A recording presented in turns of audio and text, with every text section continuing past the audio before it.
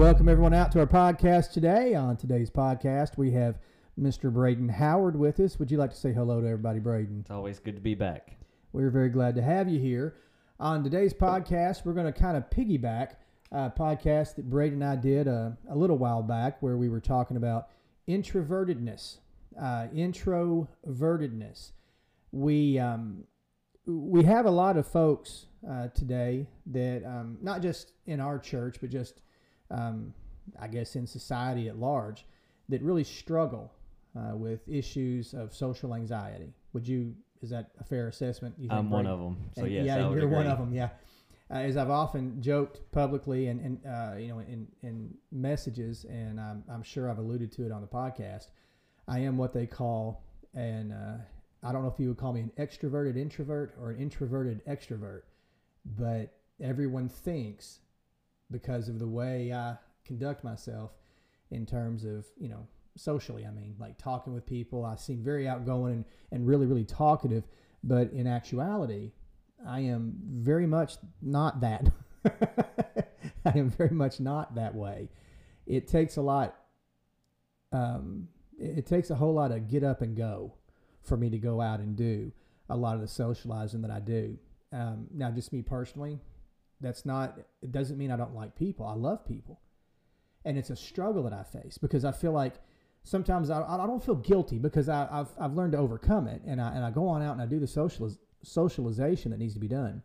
But inside of me, it's like there's this war that goes on where I really just want to kind of stay in my little hole, and not come out. But I have to, and when I do come out, I'm glad I did. But I'm also glad when I can go back to my little cave and hide. Does that ring a bell with you? Oh yeah, well we kind of talked about it last time, at that church conference that I went to. Yeah, it was really fun. I knew 2 people. I didn't want to go out and meet the other 500 people and make new friends and stuff. Right. But then just like you as well, I can get up and preach in front of 100 people. Mm-hmm. No big deal. That's not a problem. Mm-hmm. And I guess working in the customer service industry at both places that I work at, it's kind of helped me, right? I guess kind of get out of my shell a little bit. But even then, there's some times when, I'll just let my boss or somebody do the talking. I'll run the credit card machine. Let me right. Let me stay over here, right? And you do right. all the socializing. Now there's a little bit of difference in age between Braden and I. Braden, how old are you? 20. I am 44. I'll be 45 in another month and a couple weeks. In that 25 years, there's 25 years between us. But when I was your age, I would find myself in positions where I was having to work jobs that were, in front of the public, where I worked in retail at a couple of places, and I had to learn to, kind of face that. And it was the Lord preparing me to be, everything prepares us for what's coming next. But I would have to admit that I love people and I love socialization and I love one-on-one conversations. It gets really, maybe not hectic's not the right word, but when there's a lot of people around, I'm trying to say hello to everyone, to be social, to be friendly. And sometimes it feels almost a little chaotic inside, because I'm just like, I really want to shut down after a few hours. I've about reached my limit on being able to endure, the socialization. And I always feel bad when I do that because I feel like it makes me feel like I'm kind of, I don't want to be around people when that's not the truth at all. I love being around people. It's just there's this glitch, as I call it, this glitch in me that makes me not be the way that I want to be. Would you agree with that, Braden? Yes, it almost seems like we have this timer in our bodies, or a social quota. I've called it that a few times. Yeah. I've talked to so many people. I'm just ready to go home now. Let me go home and go to bed. Well, what would you, this is your moment right here. I'm giving you the floor. Is there something that you would like to say to people, like for instance, or what I mean by this is, when people hear someone say, it takes a lot out of them to be social. It feels like it drains you physically and emotionally, psychologically, whatever. Someone may think, well, I just don't want to talk to them then because I don't want to wear them out, or I don't want to stress them out or strain them. Is there something that you would like to say to those people, like almost like not an explanation, but like, is there something you would say to them? Well, I think that last statement you said there, well, maybe I shouldn't talk to them because it might wear them out. I think that just makes it even worse, honestly. Yeah. It kind of produces that stigma behind it. I would consider it a weakness sometimes, but even then, we can't overcome those weaknesses if we don't work through it. Oh, that's right. It's just like learning a new skill. Yes. I'll use the insurance, for example. Once I got certified, I had to learn the system. The only thing I knew how to do was to make payments. Right. Now I can write all these different auto policies for somebody. Once I got to learn the system, go back and find all these different things. But it's just something that it takes time. It's just pretty much a basic skill to learn. Even though it's kind of seen as a weakness being introverted, the social skills do have to develop. Yeah. Because you can't be a functioning human being if you don't have basic communication skills. Well, it's like you have to push through it. You have to, just like learning any new skill. There are always going to be those moments where you feel intimidated, where you feel overwhelmed, in over your head. The issue with like the introvertedness is, you sometimes will need someone to jumpstart you, like to get the conversation going, and then you're okay. I saw a meme earlier. I don't know if I sent it to you or not. I very rarely send you funny memes, but I saw this one where it showed these two wolves, and they were standing next to each other with their eyes almost completely shut, squinted really tight, and it said introverts when they're in public. And then at the bottom, it had the two wolves with their mouths open, howling, looked like they were laughing. It said introverts around other introverts, and it's not that introverts don't want to be social. It's just that there's any number of factors that go into why someone is so quiet, or so hesitant to speak up. It could go back to the way they're raised, just their own, genetic decomposition, I call it, where we have these issues that we struggle with. Some people, Lord, they talk too much, LOL, they talk too much. They're so social. And you think, man, you don't, maybe you should like dial that back a bit. And then there are people that just, you can't hardly get them to say two words. And then there's everyone in between, It's almost as if humanity at large, all humanity is flawed in some way, shape, form, or fashion. Imagine that. It's almost as if we're not all perfect. Just a real quick thought to throw into the mix here. Where do we get the idea of what is normal socially? Well, I guess that kind of just depends on the situation. Every single person has a different view on how they would seem acceptable. To me, if somebody's talking to me too much, I'm like, okay, just step away. I'm done with this conversation. Right. But for that extrovert, they may think it's completely normal to just be sitting there and talking to me for 2 hours straight and me not say a single word. I guess it just depends on the person's outlook on it. Mm-hmm. If when it comes to social norms, now I'm not talking about morality. Whatever society deems is appropriate, and if it is immoral, does not make it moral. We're not talking about that. We'll talk about that on another podcast, but that's not the podcast today. Morals, social behaviors, social norms may change, but morality never changes. Morality always stays the same.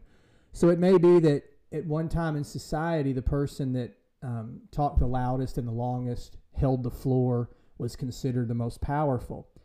But, I honestly believe that our societal norms are changing on that, and that people no longer view the one that is the loudest as the one who is the most influential.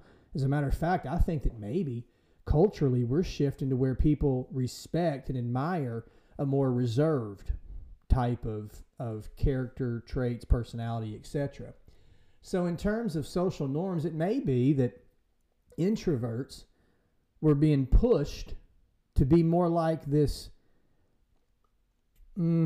socially acceptable, be loud and proud and be strong and assertive, which, if we're being honest, can also be a cover for fear. This is the image I project. That's not really who I am. I'm being loud because I want to deflect you from what's going on inside of me. Now, I'm not going to sit here and have an argument about, or I'm not trying to expose one or the other. I'm just saying that being loud and being quiet do not determine our character.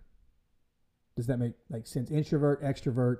Extroverts have their own set of problems, and we'll talk about that sometime. We'll get some extroverts in here, and we'll have a discussion. I would love to see a discussion between the introvert and the extrovert, because I think what would happen is when we got done, they'd both shake hands and say, "Man, we're a whole lot more alike than I realized." Kind of like if you had oh, never mind. Can't get into that. Yeah. Well, whoops. Well, let's segue to something of much more value than that. You have a Bible verse that you wanted to bring into this mix today. I think now is a great time to do it. All right, so I'll read the verse 10 after this eventually, if we get to it. So this one is 2 Corinthians chapter 12, verse 9. But he said to me, "My grace is sufficient for you, for my power is made perfect in weakness. Therefore I will boast all the more gladly of my weaknesses, so that the power of Christ may rest upon me." Okay, Braden, give everybody the context of what's going on here. What has Paul been talking about before he makes this statement? Okay, so one of the verses that I have highlighted here, it's actually verse 5. This is another good one too. On behalf of this man, I will boast, but on my own behalf, I will not boast except of my weaknesses. So Paul is really speaking on his humanity in this point. Of course, we know that he is human because, he was one of the biggest persecutors of Christians. Sure, yeah, right. In this time. And but he has his faults, and he even describes it as a thorn in his side in many different parts of this passage. But in terms of what is he referring to, we don't know, right? Yeah, I mean, his weakness could be anything. Maybe it's the fact that he's a sinful man. Right, exactly. And still called to be a disciple, or right. It could be as something like us being introverted, or like Moses maybe not being able to speak. It all really just depends on his circumstance, and that could have changed too since he wrote that. Right. Or he could have been just speaking in general. Do you think it was intentional by the Holy Spirit to leave that empty? Absolutely. And not give, I mean, if there's some things that are specific in the Bible that it speaks directly to us about anxiety in Matthew. Right. But with this one, there's all sorts of different weaknesses we could have. And even with maybe we have a major weakness, there's also countless others that we have to deal with too. I've often asked myself in my mind this question: what would happen if Christians, believers, in their local body, their local church that they attend, that they're a part of, what would happen if they were all honest and said, "You know what, here's my weakness. Here's what I struggle with." And in a sense, that's what we're doing right now. That's what we're doing. It was probably a few years ago that I really began to open up about what I struggle with, emotionally and stuff. And it was difficult because societally, and for many, generationally, the generations before us were very much, you don't show weakness. You never show weakness. Men especially, you can't show weakness. You have to project this image. But you hear a lot of people today that refer to the hypocrisy of a lot of that behavior. How many times have you heard the thing, they have this well, I don't want to be like specific here. It's going to sound ugly, but people compensate for things.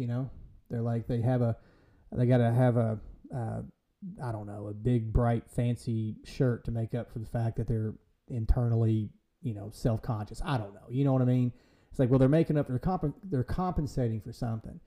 So some people are even shifting away from the idea that you must project strength at all times. And I believe that, let's be honest here.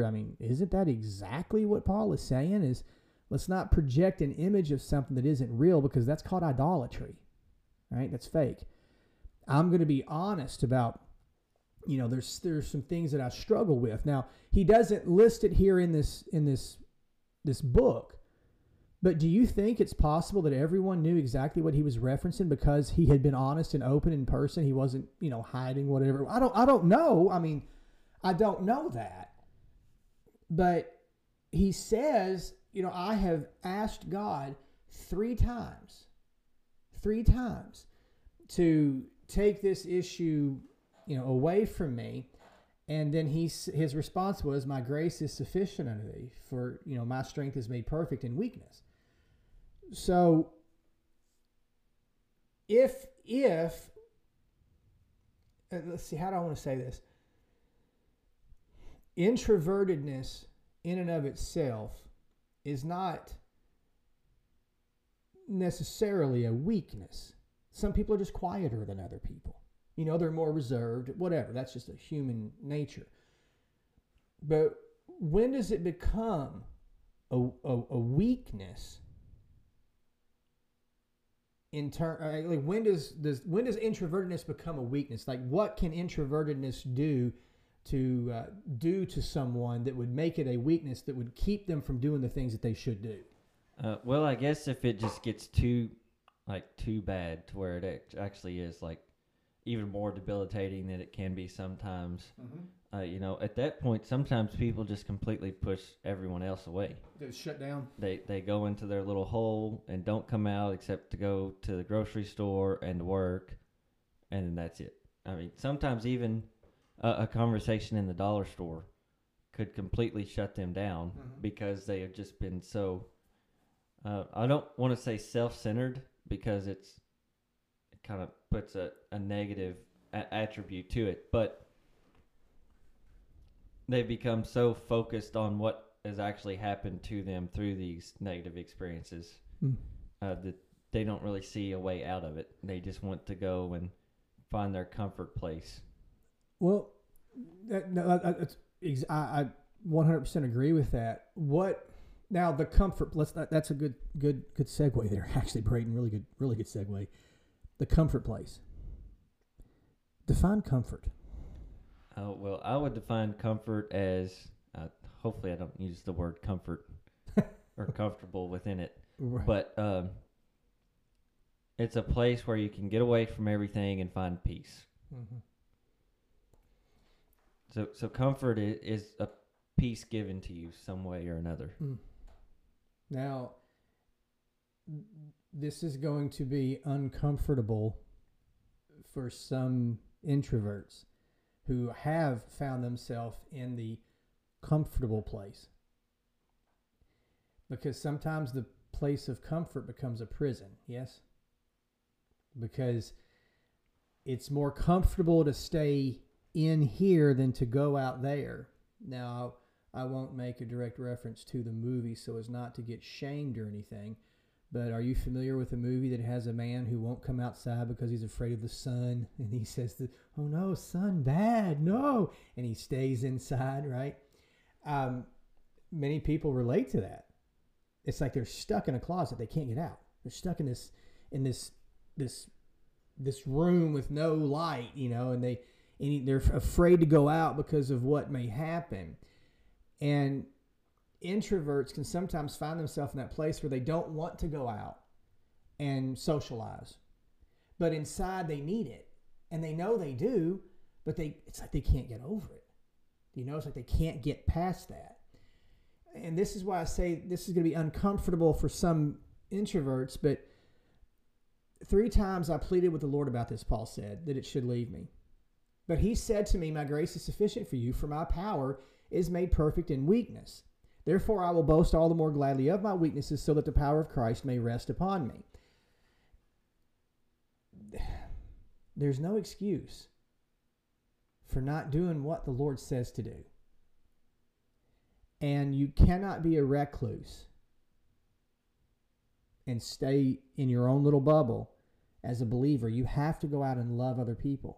And that's going to require, doesn't mean you have to go out in a room full of 6,000 people and stand up and give a speech, but you've got to be able to have those moments where you are able to socialize. The way you socialize and evangelize may look different than the way someone else does, okay? This is where we get into the whole introvert, extrovert are actually on the same team. They work together in tandem. There's a duality between the two, where one is weak, the other is strong, and they work together. But what Paul is saying here, my grace is sufficient for you, for my power is made perfect in weakness. The introvert who is locked away in that prison can get out. They can. They can't, but he can. Like the old song says, I am weak, but he is strong. And where I am weak, he is strong. And I can overcome this. Now, how? Before we get into that, I do want to say something about both introverts and extroverts. So it says we still have to go out and be the church and evangelize and disciple one another. Right. But I think that's the gift of both of those. Because where an extrovert may be able to go and do that in a larger setting, the introvert can do the same thing just in a smaller way. So exactly. like the extrovert can appeal to the extroverts, and the introvert can appeal to the introverts, and vice versa. The extrovert might not be able to appeal to this group of introverts over here because they're an extrovert.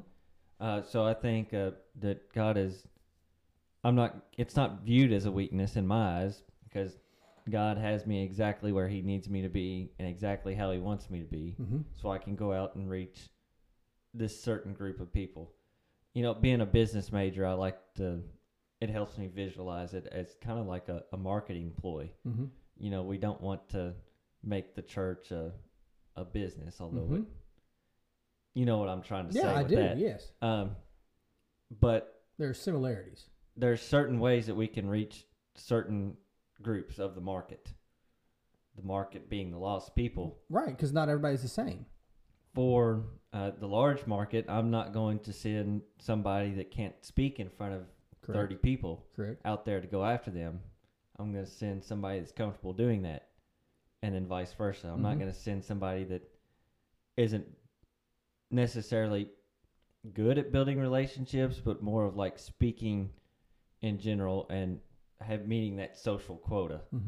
I would send somebody that would be more focused on being more personal with the relationship, focusing on one or two individuals at a time, and then branching out from there.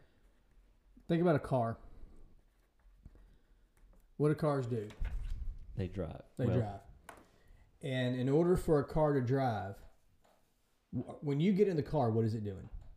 It's not driving. It's sitting still, right? So what do? You put the car...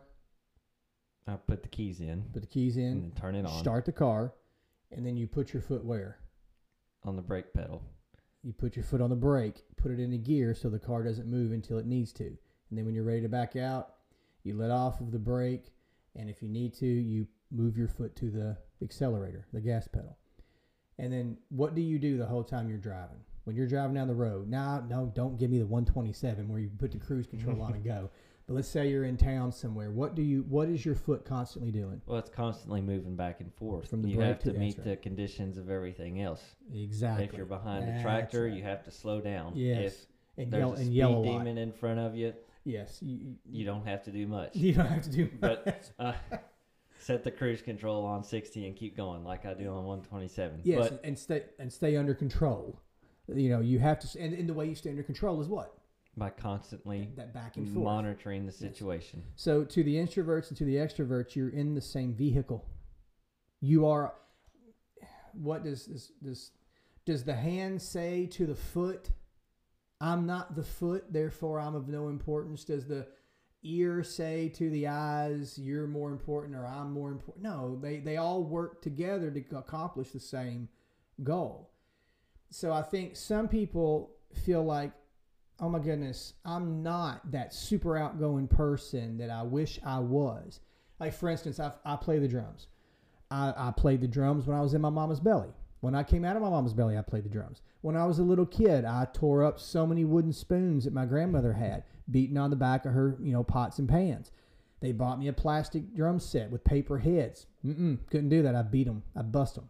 So they got me a drum. I remember going to a yard sale and getting this old, I think it was a gold or yellowish, sparkly, glittery looking floor tom. And I just wail on that thing. Wail on it. And then eventually when I was, 9, 10, 11 years old, my grandparents bought me the set of drums that I, used until I got the new ones a couple months ago. The set of white pearls that, 70 model set of drums. I don't know, but they were my drums, man. And I would, I remember I've always wanted to play and loved playing the drums. When I got about 10, 11 years old, I wanted to play guitar because I thought that would be so much fun to play the guitar. And I wanted to play so bad. And I never took lessons, but I did, I rented a guitar from a guitar shop, an electric guitar. And I would pick and try to figure things out, and I would get so frustrated because it's like I just couldn't do that. I wanted to be a guitar player so bad, but drums came natural. It just was a natural instinct for me. And I tried to force myself into and there's nothing wrong if you are a multifaceted musician, that's fine. But the Lord knew what I was going to do with my life, and it wasn't going to be to play in a rock band and tour the country. Although I really, man, I really wanted to, you know what I mean? Like, that's what that was one of the things I would have loved to have done. But anyhow, my point here is, isn't it funny? The drummer always wants to be the guitar player wants to be a drummer. We always want to be what we're not without realizing that if, what we do is of importance. So the introvert and the extrovert both have a specific role and a place, a purpose in the greater body of the church. Does that make sense? Yeah, we often overlook what we are called to do. Yes. Instead of yes. And it kind of seems like a worldly point of view, taking it that way. I want to go be a professional golfer, but that's not what I'm called to be. I'm called to be right here, right now. So we just need to actually pursue the calling that we have instead of what we aren't called to do. In keeping with the automobile analogy, stay in your lane. We have to stay in our lane. And we have to learn to be what's the word I'm looking for? To be the most efficient we can be in that place that we're called to be. Like, for instance, driving down the road, when it's time to speed up, it's time for the extrovert to come in. Does that make sense? I mean, I don't mean that the introvert pushes the car. The extrovert pushes and the introvert pulls back, because we don't want to get into that, because that's not at all what I'm implying. What I'm saying is using the analogy of the accelerator and the brake, where one is wide open and the other is not reserved, but you know what I mean? They work together, because if you just go wide open, bad things are going to happen.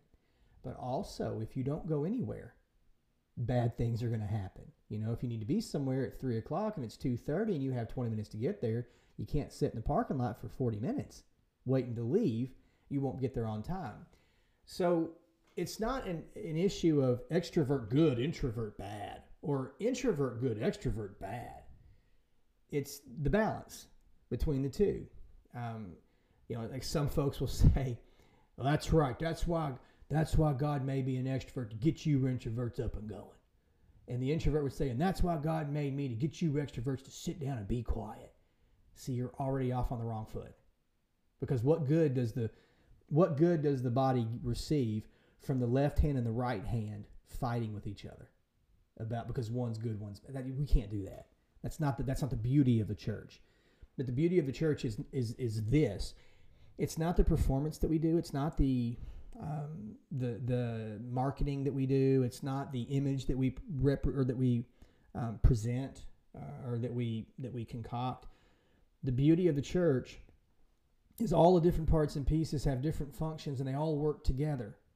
Who puts the body together? God does. Within our body here at Monterey, we know we have introverts and we have extroverts. We know that. And I pastor introverts and extroverts, and I can tell you that there are good and bad qualities, human nature I'm saying, in both. And it's not the extroverts are just, they're so far out there, they just want to go and get wild and crazy. And the introverts are, I'm so weak, I can't do anything. It's not that way. It really isn't, because there's good and bad in both. The good is when we're going forward at a moderate and safe pace in growth, as opposed to wide open and blowing a gasket or sitting still and never going. You mentioned Moses earlier, and I wanted to kind of talk about that for a second. Do you want to give the people just a quick breakdown of what happens when Moses is called by God to go and speak to Pharaoh? What does Moses, I hate to use a pun here, but what does Moses say? Well, he said that I'm not capable of speaking to Pharaoh. I don't have the words to do that. Okay, I'm not capable. I don't have the words or the strength, the ability. That's what the word strength means, is ability. I don't have the ability to do that. And what does God say to Moses? Paraphrase, of course. He sent him somebody to take care of that for him. He did, but didn't he say something else to Moses? And he says to Moses, I'm going to send you someone that will speak for you. And this is a paraphrase, but in essence he says to Moses, how dare you say you can't if I'm involved? I'm not saying that Moses I'm not saying that because Moses wouldn't do it, God sent Aaron. I think the plan was that Aaron would speak, but I think God was saying to us, stop saying I can't. If I am with you, then you can. It might not be that I have you do that, but don't say you can't. So I think one of the first things that introverts, and again, this is going to be uncomfortable, but that they need to hear is, don't use the phrase, I can't do that. Don't say I can't, because if God gives you the strength to do it, you will. If God wants you to, you will. Right? If God wants me to, I can, because His strength is made perfect in my weakness. Meaning that even though I'm weak, I can still do this, because it's not I that does this, but Christ which is in me that does this. But it's also not saying that well, look at you, all you introverts, just like Moses, got to send an extrovert to come along and fix your mess. No, I don't believe that's what he was. I don't think that was the intent of what he was saying. I think that God sent Aaron to do what he was supposed to do, because Aaron was skilled in speaking, was able to do that. But I think the reprimand to Moses was, Moses, you can't say that you can't. Don't say you can't, because if I am with you, you can do all things. If I am with you, I will make up that difference. And to those today that find themselves in that prison of comfort of, I'd rather just not even try. The first step to being able to get out of that, this is not to turn introverts into extroverts, but that prison of the introvert feeling like they're confined in their own mind, they can't get out of their own way, is to say, if God calls on me to go and speak to somebody, I can do it. God will give me the words. He will give me the strength, the intestinal fortitude to be able to go out and do it. Like when Paul says, I have pleaded with God to take this thing away from me. How many introverts do you think have said to themselves, I wish I wasn't this way? Oh, there's countless of them. Yeah. How many extroverts do you think have said the same thing? I'm sure they feel the same way. They feel the exact same way. But now this is going to be tough, because I know in our greater, worldwide church culture, through the 80s and the 90s, especially in the, you started to see this idea come in that if you just pray hard enough and long enough, you can do anything. And it became a game of us, well, I guess I don't have as much faith as this other person because I'm not able to do that. And basically what they were doing is forcing square pegs into round holes and saying, you may be naturally inclined to be this way, but you need to be this way because this is what we need to grow the church and make the church huge and large and explode and take over the world. And the other side of that is the idea of, I'm not going to challenge you. I'm just going to placate.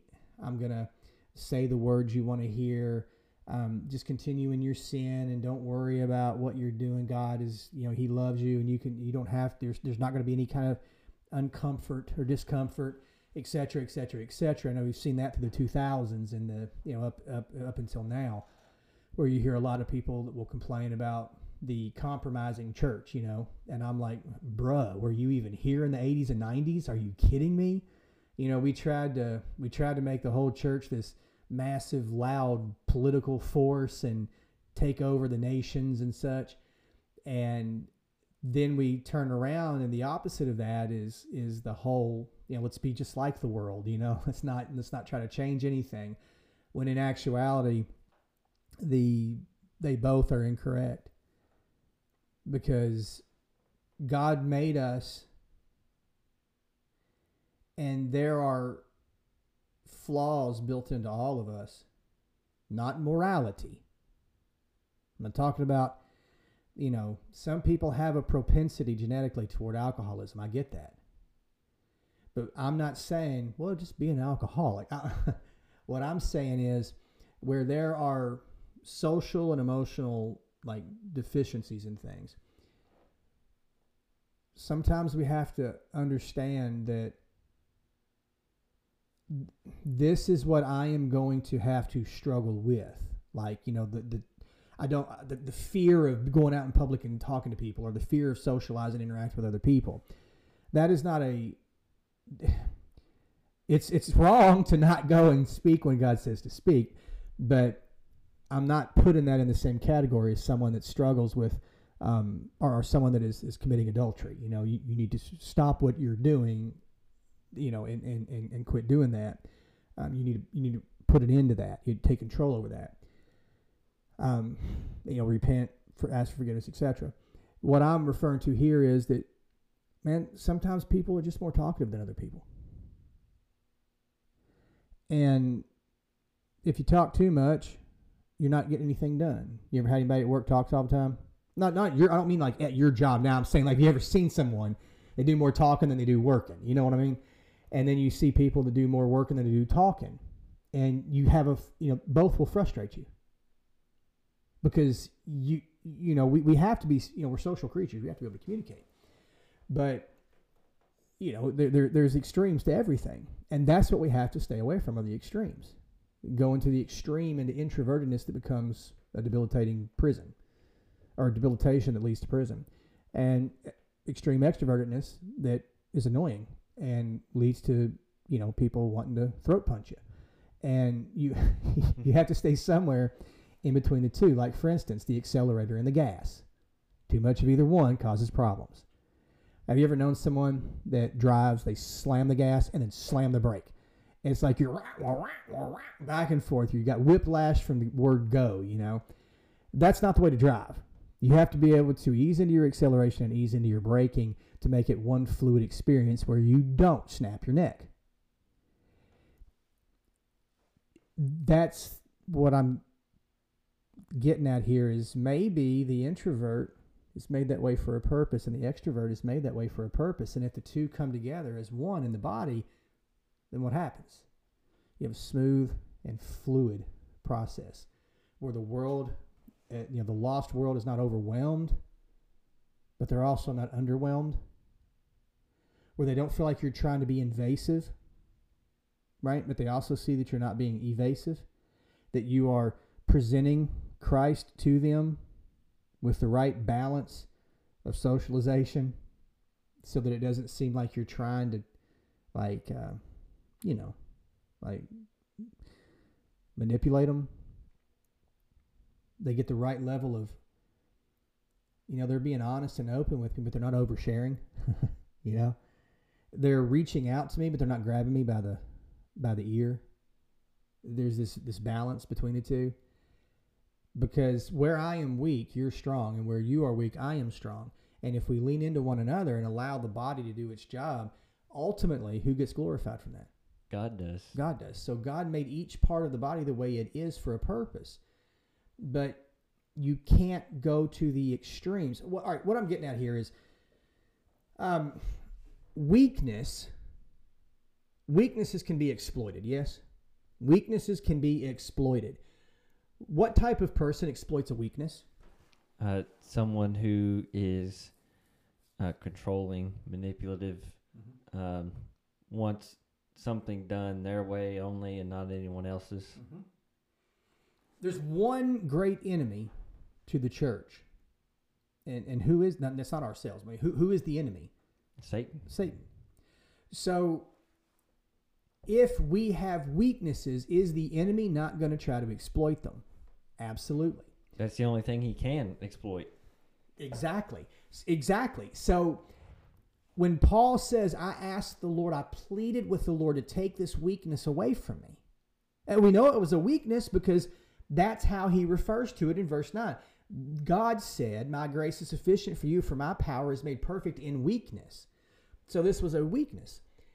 If you are a general in the army and you see a specific or particular weakness, like let's say that their infantry is weak, or that their armor is weak, or whatever it may be. Maybe they've had trouble getting troops to a certain point. If you're able, you take advantage of that. When you're on the basketball court, if you see that there's a forward that can't jump very well, or it's not very quick on the bounce, to go for the rebound, then you put your best rebounder out there with him. He'll out-rebound him all night. Not only will he out-rebound him, he'll get the rebound and have it down the court before that guy ever even takes his first jump. If you have a point guard that can't handle the ball going to the left, what do? You force him to go to his left. You exploit those weaknesses. So what is the enemy going to do with our weaknesses? He's going to try to destroy us with them. To exploit them. But God says, my strength is made perfect in your weakness. Meaning that, like for instance, how as a church, how do we, how does God do that? How does he make his power perfect in our weakness? Well, go back to the issue of if your right hand is weaker than your left hand helps to make up the difference. Or if you're right-handed and your left arm is weaker, then you might use more of your chest when you lift something. You might use more of your back. But your body is able to compensate for those weaknesses. Therein lies the strength that is made perfect in your weakness. You are one component in the body, but God has given multiple other muscles and ligaments and tendons to work in cooperation to produce what needs to be done to get that, whatever it is, accomplished. So they work together. And what I think we would see as the church is, as the introverts do the work that God has called them to do, which may be, like you said earlier, the one-on-one conversations. And the extroverts do the work that God has called them to do, which may be the more larger, volume, or like speaking on a bigger scale.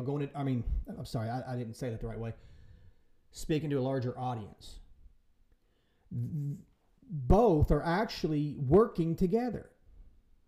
Because let's be honest, being an extrovertedness has its own troubles. Like maybe they don't remember everything about people because they're talking to so many people, right? Where the introvert is, I'm just scared to talk to one person, But not talking to that one person is just as detrimental as talking to many and not being able to keep up with it all. But what if they all work together? Does that make any sense at all? Yeah. Like the whole idea of the body being the body. When the Lord calls whatever it is that Paul is dealing with a weakness, we know the enemy wants to exploit the weaknesses. Exploit the weakness, take down the body.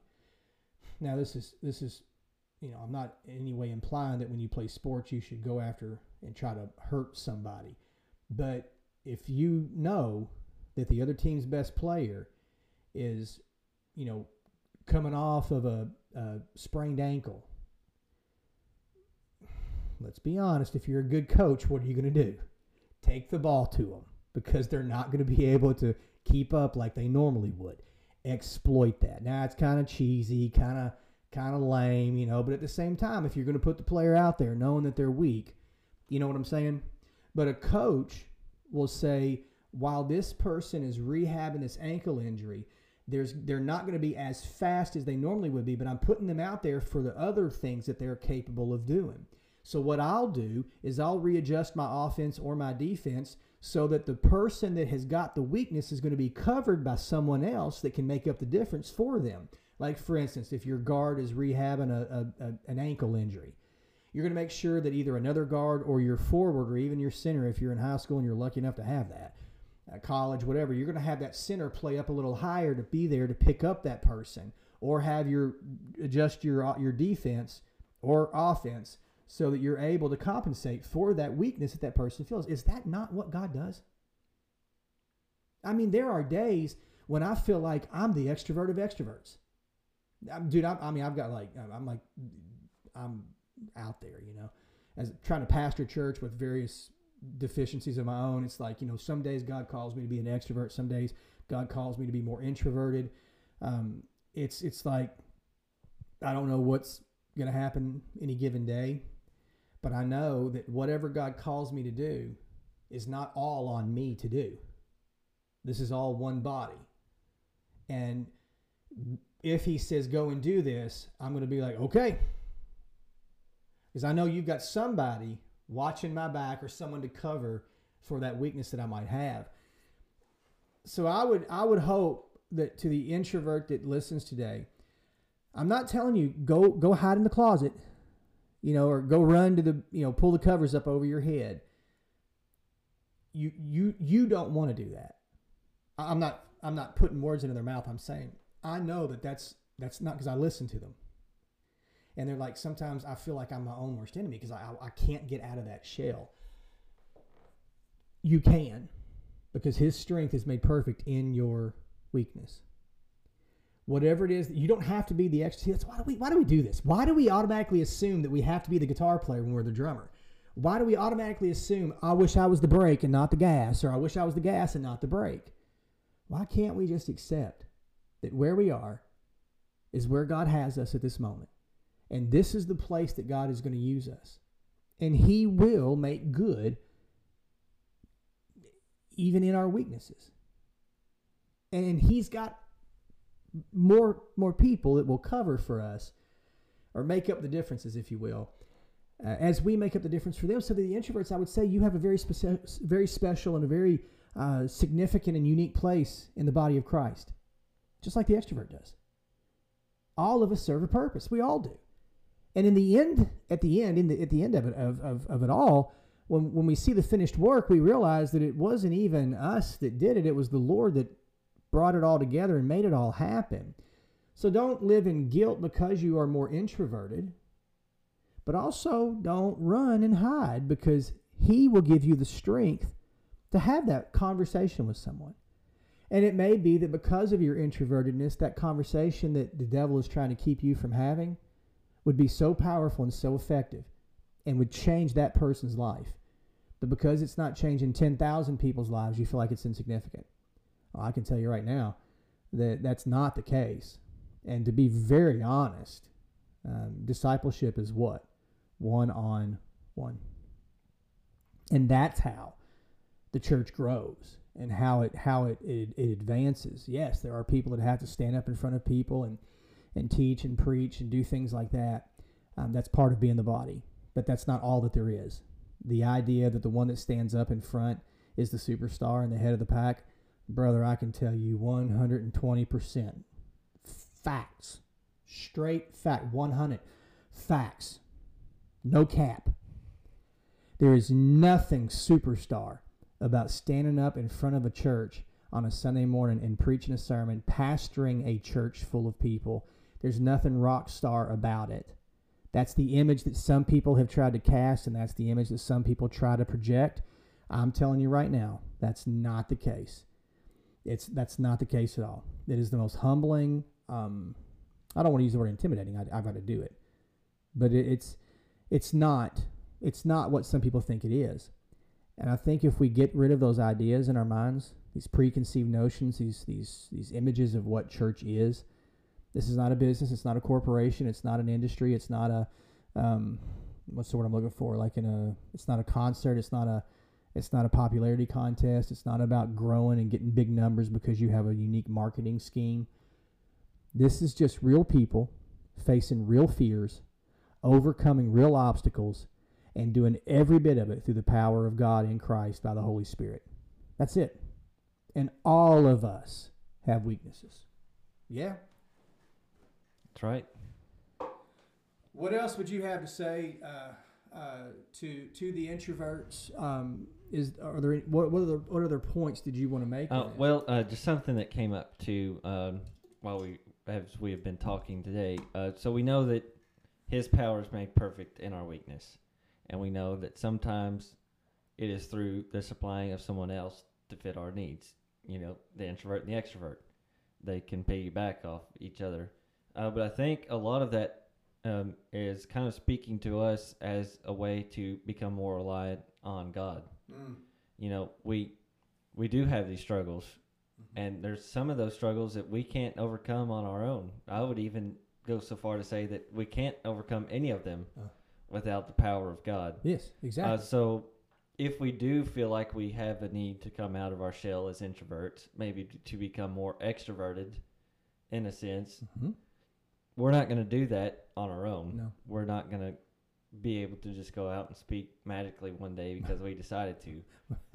Or we got brave enough. Yeah, there's nothing in our own power that can make us do that. Because if that was the case, I would have done it a long time ago. Yeah, and if that were the case, what was the purpose of Christ? Exactly. So Christ gives us the strength to overcome these certain things when the time is right. Now, if He has still called us to be introverted, He won't. The process, right? He won't really. This is going to sound a little off here, but He won't give us the strength to go and be the extrovert. Correct. If we're called to be the introvert. Correct. He will keep you in this place and continue to mold you and shape you into who you are called to be, so you can go and be the body of Christ. Braden, I still can't play guitar. I still can't. I can't. I mean, it's like there's a barrier there that I can't. I couldn't break it if I tried, because that's not what I was supposed to do. That's a good point. Now, how do anything that we are able to do is done in Christ?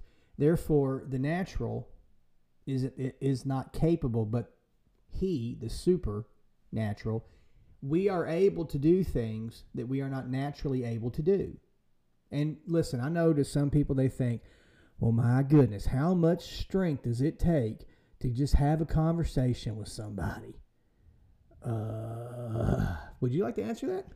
Well, for me, it's a whole lot, especially if I don't know the person and I'm not comfortable speaking with them, or if I'm speaking about a topic that I'm not 100% sure that I know forwards and backwards. You know, I can get up and talk about Christ all I want.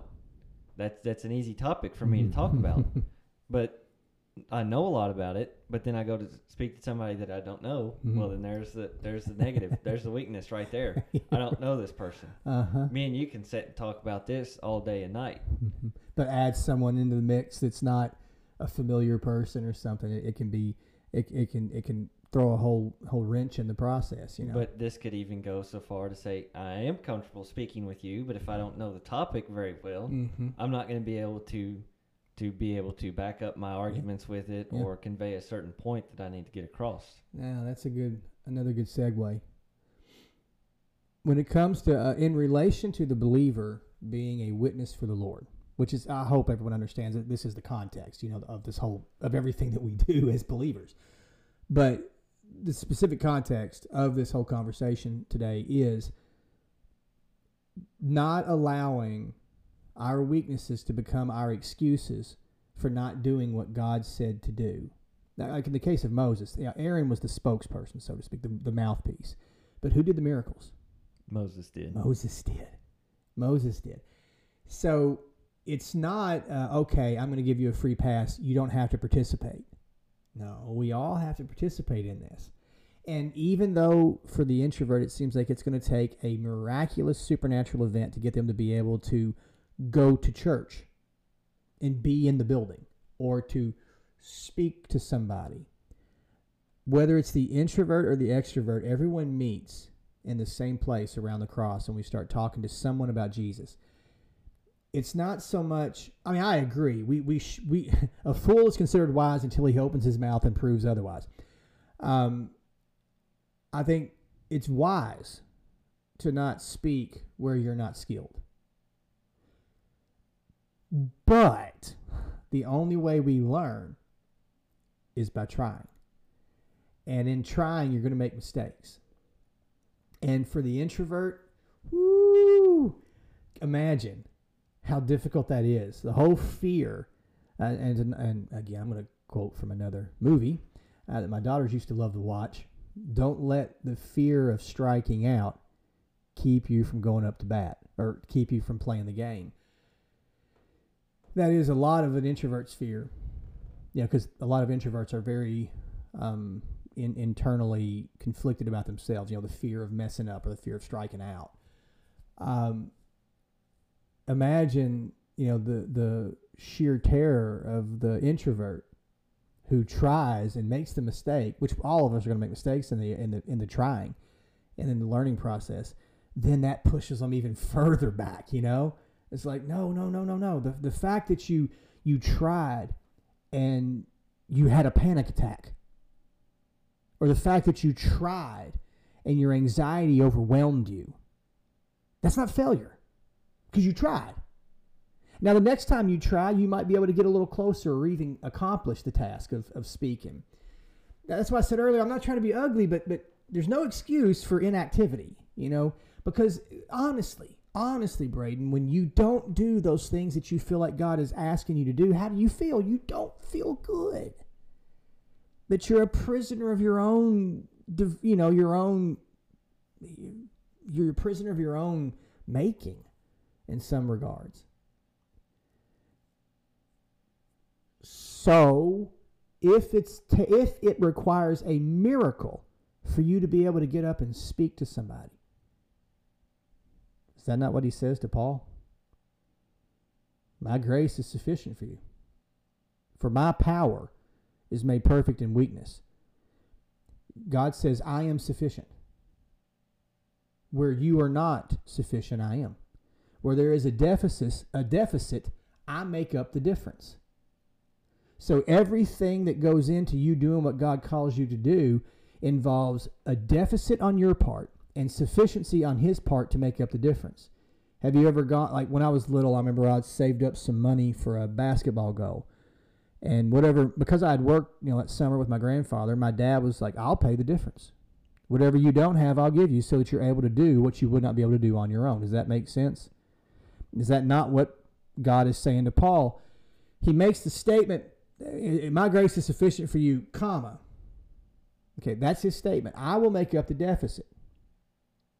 How will he make up the deficit? He says, my grace will make up the deficit. But in order to make up the deficit, there has to be a way to do so. You can't just say, I'll make up the deficit and then not be able to produce it. He says, I will make up the difference for you, comma, here's the how, for my power is made perfect in weakness. What is the power of God? It is his all-sufficiency. It is his strength, his divinity. It is everything that he is that comes into play to make up the difference for everything we are not. So when he says, my power is made perfect in weakness, my power and his power are two different things. Because my power is a deficit.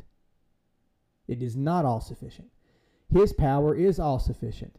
So to every human being on the earth, there's a deficit, correct? Every one of us has a deficit. We are not able to be perfect like he is perfect. So when he says, my power is made perfect in weakness, what is he saying? He is saying, I will act on your behalf, utilizing the perfection that I have that you don't. So in essence, what he is saying here is, your power is not capable of doing it. Your natural power cannot. But where the natural ends, there's a super that goes beyond that and above that.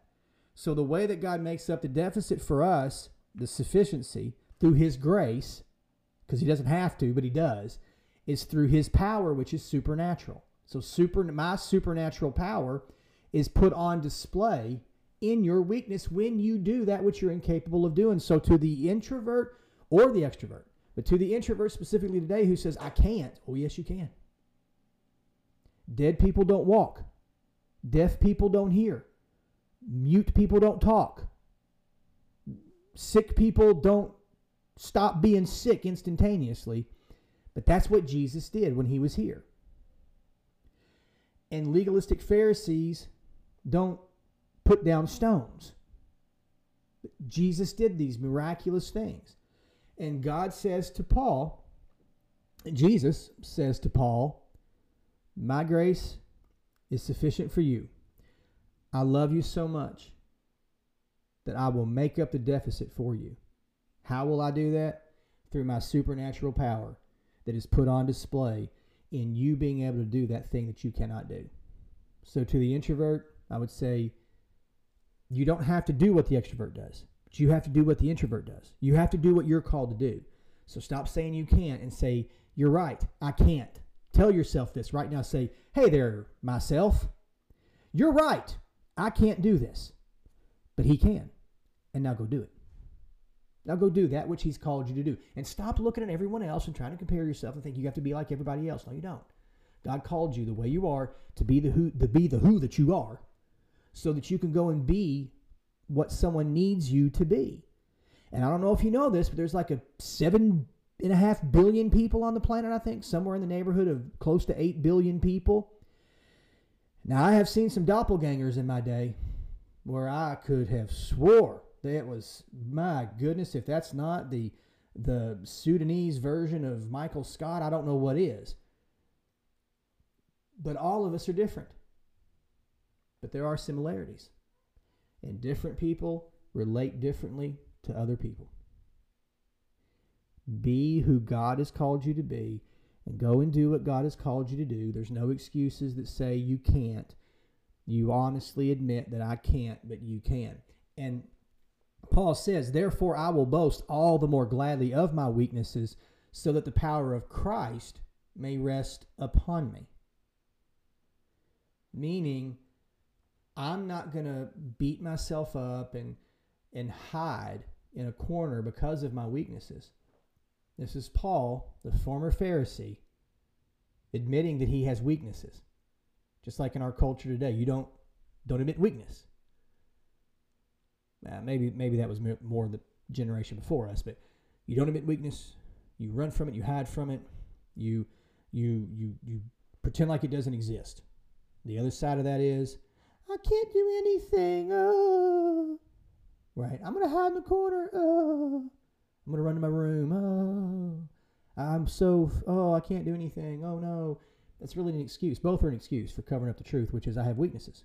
But what is the power of Christ in us? The ability to overcome our weaknesses.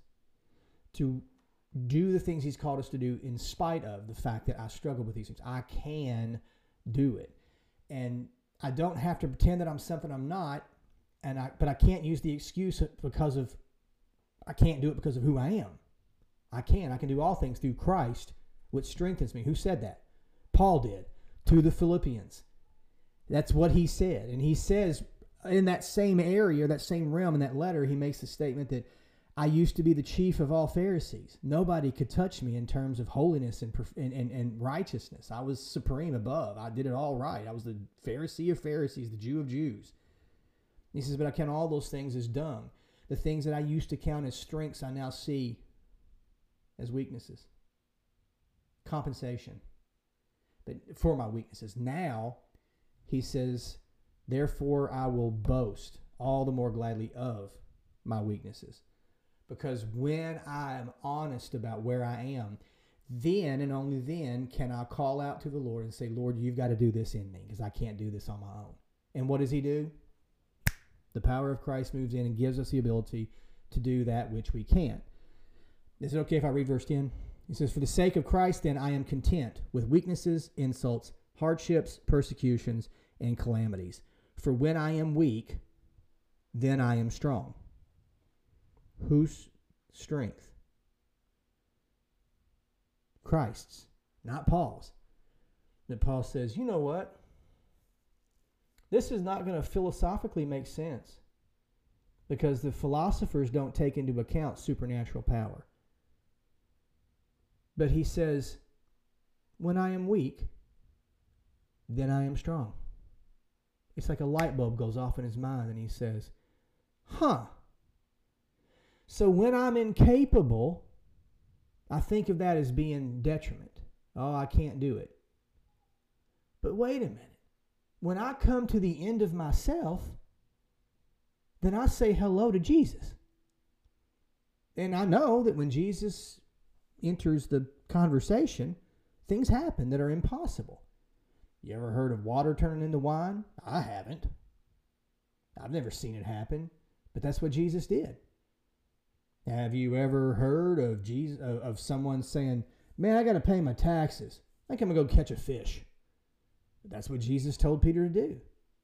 Go and get go and cast your line, and you'll have I've never seen someone look at someone and say, cast your net over there, and you'll pull in so much fish that it'll break your nets. That's what happened. You know, fishermen don't fish this spot because there's no fish here. So this is beyond natural understanding. But Jesus says do this, and they do it, and what happens? Exactly what he said happens. Jesus shows up, and dead kids wake up. Sicknesses leave. Things happen. Paul says, when I can't, he can. Therefore, when I'm incapable, he is capable. So instead of me going to the end of myself and saying, oh, I can't do this, I've got to lay down and quit, I should come to the end of myself and say, oh, it's about time. Now I get to watch him do what only he can do. So to the introverts listening to this today, get ready. Get ready to watch God do the impossible in you and the miraculous, because when you say I can't, then you can. But I'm not saying you have to do what you're not called to do. I'm saying that you can do what you are called to do, and you are not insignificant because you're not talking to thousands of people. You are significant because you're doing what someone else cannot do, and instead of denying yourself the ability to experience the joy and the mercy and the grace and the power of God, just come to the end of yourself and say, okay, now, I don't want to, but I know I can. Because if you want me to, I can do all things. If you tell me to walk on water, I'll walk on water. If you tell me to be silent, I can be silent and be still. I'm going to let you do what only you can do. I don't have to do what everyone else thinks I should do. I don't have to do what everyone else is doing. I don't have to fit the cultural or societal norm. And if anything, my goodness gracious, Braden, we need to pray that God help us break all that in the church and we start being biblically normal instead of societally normal. But to the introvert, what would you say, Braden? Well, I'll just read verse 9 again because I think it's a good way to close out. But he said to me, my grace is sufficient for you, for my power is made perfect in weakness. I think it's time that we let God show himself to be mighty on our behalf instead of us trying to show ourselves mighty on our own behalf. Because the limitations of humanity restrain so much from taking place. But if we let God be God, what would happen? I don't know. But I'd sure like to find out.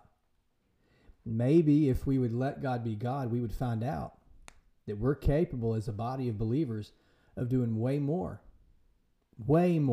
than governments, policies, politicians could ever accomplish. Philosophers, etc. Now, I'm not putting any of that down. I'm just saying that when the church tries to be the government, or when the church tries to be the philosopher, we're doing exactly what we're talking about in this podcast. We're trying to fit a square peg in a round hole. We're trying to make ourselves something we're not because we see those things as strengths. I am 44 years old, and I can assure you that I don't look at policy and see strength. I don't look at philosophy and see strength because all of those things have failed us. But when I look at biblical truth, oh, I see strength there.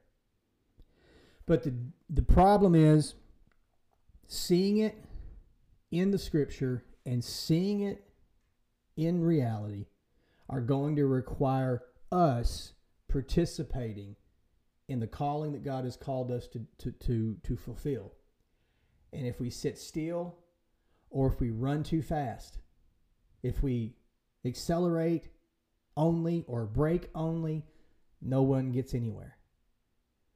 But what we have to do is evaluate, see ourselves for who we are, and then say, God, I know that what you have called me to do is impossible in myself, in my own strength, but I know that nothing is impossible with you. So do the impossible in and through me so that people might see you and not us. Does that make sense? Makes sense to me. Well, Braden, we'll close things out today. Thank you again for being on here. I'm sure you'll be back like probably next week or something, but we'll cut a few more podcasts in the near future. Thanks again for bringing this to everyone's attention, I guess is the way I would say that. Thank you for being adamant about continuing this conversation about introvertedness and anxiety and such. I think that it really resonates with a lot of people today, and I think we need to be more honest and not so evasive in terms of this topic. So thanks again. We'll see you guys soon. Like, share this podcast, tell your family and friends. Let people know about what we're doing and what we're talking about, and let's go and be what God has called us to be so that we can do what only He can do. See you.